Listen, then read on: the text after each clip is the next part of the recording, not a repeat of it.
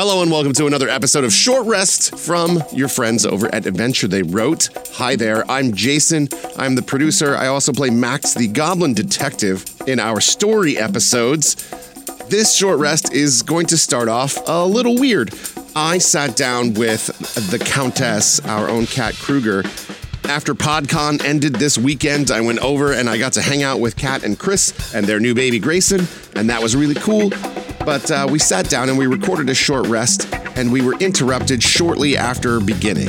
And so we stopped, and I thought that I had saved our audio, and then we restarted.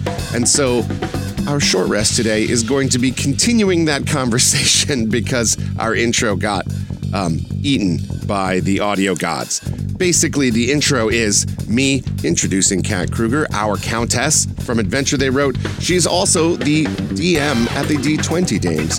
And much like we did in our last short rest, where I got to talk to Fletch about the role of the DM inside D&D games, whether they be podcasted or home games or whatever, I wanted to talk to Kat about her role as the DM. And we started off talking about how she got her start DMing. It was back in Halifax with a youth group, and she started with the starter kit, and they were in Phandelver, and that's where we were interrupted. So, without further ado, the rest of today's short rest. Okay, so before we were interrupted by Tofu, yes, and then Grayson, welcome back, everyone. It's been less than a second for you. I know seconds for you, but like hours for us. We were talking about you were DMing with the starter kit for a group in Halifax. Yes. And you had them change things. Yeah. So it was youth ages like 12 to 19 at an at-risk school. And what I did was I had them, create little settings within Phandalin and NPCs and things like that I could insert without the rest of the class necessarily knowing, but they were sort of cooperatively building within the framework of Phandalin, which is funny now that I think about it, because that's exactly what I did with D20 Games. That's true. Oh, Sildar Hallwinter. So one of the questions that I asked Fletch that I'm very interested to see what your answer is what is your favorite part about preparing for running a game? For me, I think as a writer, I like the world building aspect. So creating the settings and things like that, but it's also like the theater geek in me. I like the NPCs, and part of that work is actually watching YouTube videos where I can pick up accents and try different, voices, and I really love doing that. And I love challenging myself to do different voices. So the most recent D20 Games is the first time I've actually done any accent that is outside of either North American or UK accent. So I did like a West African accent for the first time. How'd that go? I enjoyed it. Excellent. Yes. What do you use? Like, what sort of tools do you use to keep your accents straight in your mind? I had seen smart people do this where they did like a little video clip of themselves so that they could refer to it, but I haven't done that. So often what I do is I'll just go back to a previous episode where that character, where that NPC was, to refresh my memory. That's pretty good. It's funny. I was talking last night. There were a bunch of us after PodCon. We were talking about D&D and how we run games and doing different things. And accents came up in conversation. And I was talking to Matt, the DM from Queens of Adventure. And I was like, I'm running Waterdeep Dragon Heist for my friends on Monday. Mm-hmm. But every NPC always ends up just becoming Max, right? Like always just fall back into Max's, vocal intonation. And he was telling me that he has a specific character, like outside of D&D, like a TV character or a movie character that each of his accents is based on, and then a key phrase. And so you know, like if you were to base one off of the church lady from Saturday Night Live, Yeah. and, you know, your key phrase is, well, isn't that special? Yeah. And then that kind of dips you back into it. And I found that was a very interesting way of looking at it. Oh yeah, for sure. I mean, like there are a couple characters that I've drawn. Like Meepo is definitely like a Joe Pesci from. Oh, for sure. Yeah. Let's see here. Let me refer to my notes again. What are some of the misconceptions about dungeon mastering that you have encountered? I think one of the misconceptions is that the dungeon master does everything. Certainly in my D20 Dames game and what I've done in the past, it's not that way. It's very, very collaborative. I get a lot of input from the Dames before we record every episode. I don't know, because I don't think I've played the game long enough to know what a lot of the misconceptions are. That's fair. Yeah. Do you have any specific house rules that you use when you DM? House rules. Not necessarily like a home brew thing, but just like a little house rule or something. No, I think I can't really think of a house rule that. I'm trying to think. I used to have quite a few. Like I had a house rule once where the first game I ever DM'd, it was all bards, but we wanted it to be right extra. Right. And so when we were rolling up characters, we didn't do standard array. We didn't do point buy. It was roll 4d6, drop your lowest, but you could re-roll a 1 or a 2. Okay. That way, at the very least, your minimum would be 9. Yeah.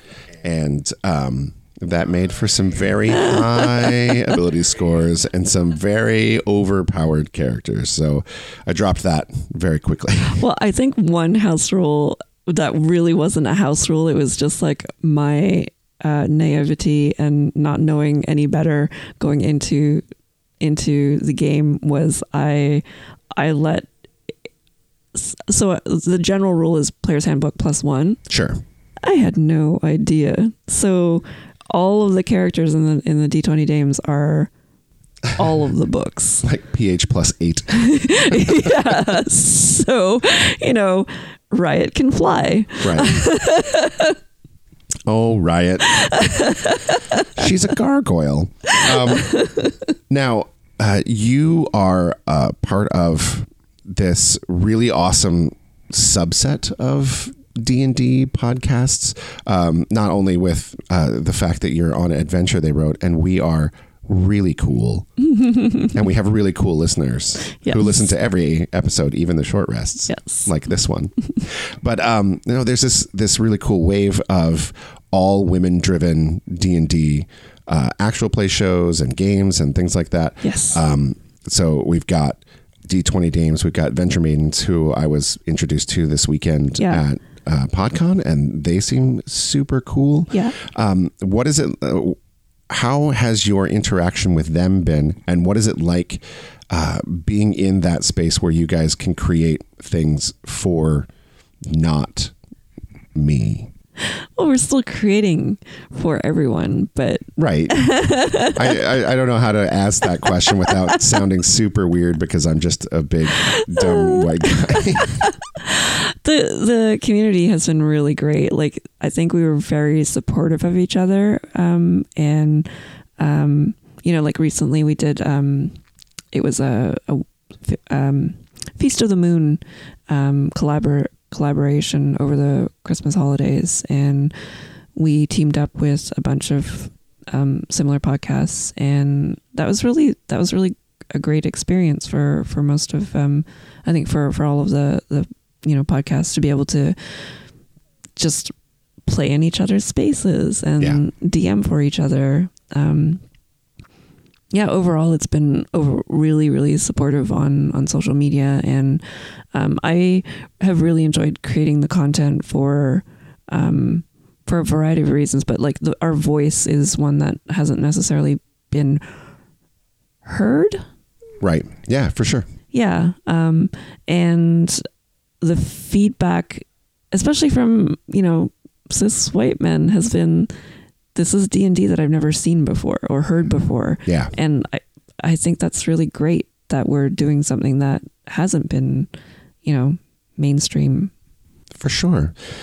And now, speaking of mainstream, it's so weird talking about mainstream niche D&D culture because it's still, like we're still very niche, but with the popularity of things like Critical Role and Acquisitions Incorporated and Adventure Zone and things like that, are there bigger or I guess more popular mainstream shows that you look to for any sort of inspiration? When I first started, it was definitely the Adventure Zone, like Griffin McElroy's narrative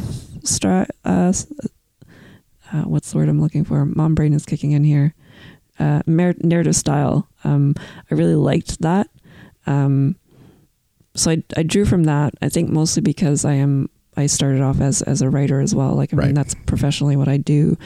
So the narrative side of things is really interesting to me, but I don't want to railroad at the same time. Yeah. So it's sort of like figuring out what that space is and making sure that the players all have agency in what's happening. And again, that goes back to like being very collaborative. And I'm not necessarily sure that that is something that is done to the same extent that we do on D20 Dames. Interesting.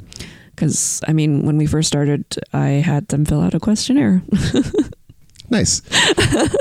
That's like when Jerry over at Penny Arcade was starting the C team. Yeah. He gave them each 3 questions, and none of them knew what the other players' answers were. And same. Yeah, that's very cool. Yeah, but this is more than 3 questions. It was pages of questions.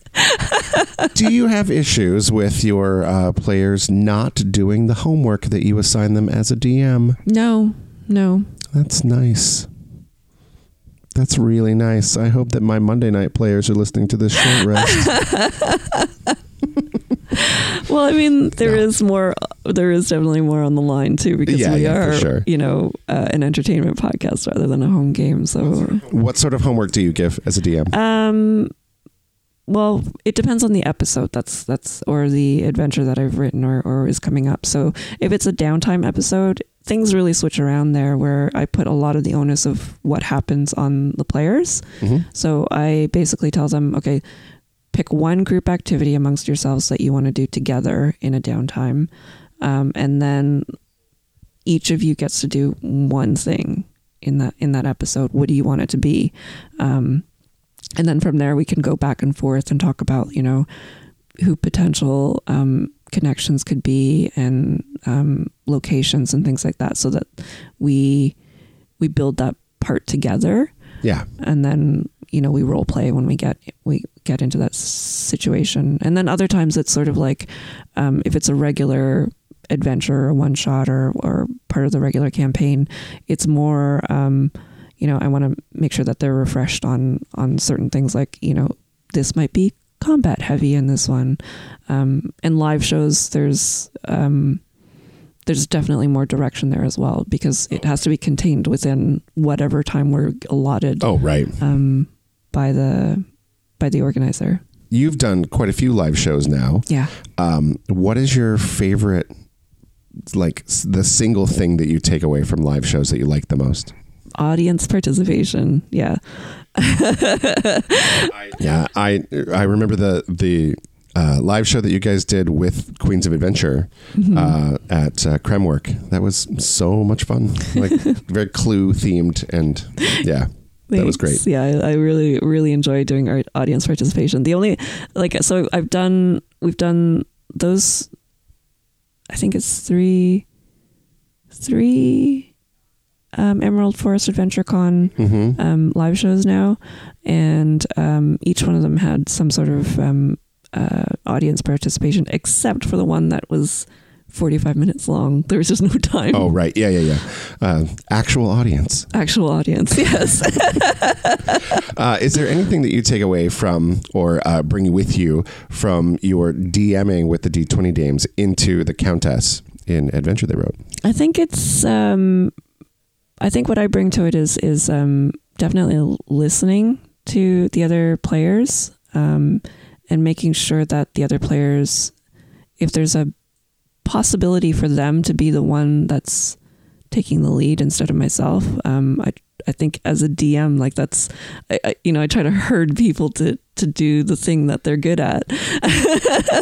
I find it very interesting because I don't think that you're the only one that does that. I think that there are a few of us that are that just kind of help massage it. And I don't know, personally, I know I'm biased because I'm in it, but I feel like it helps make us sound very well rounded. And absolutely, because like it's not just about the one character. Like I love playing the Countess, but it's not the Countess show. Right. So right. And like I love playing Max. Yeah. And Max is the lead investigator at the detective agency, but like I don't want it to be all about, just the Max show. Yeah. So I think the DMs who are playing our roles and who, I don't know, I think we sort of like have that instinct in us to make sure that other people are highlighted. Yeah. Yeah, I like it. And is there anything that you would like our audience, the Adventure They Wrote audience, to take away from what you bring as a player and a DM?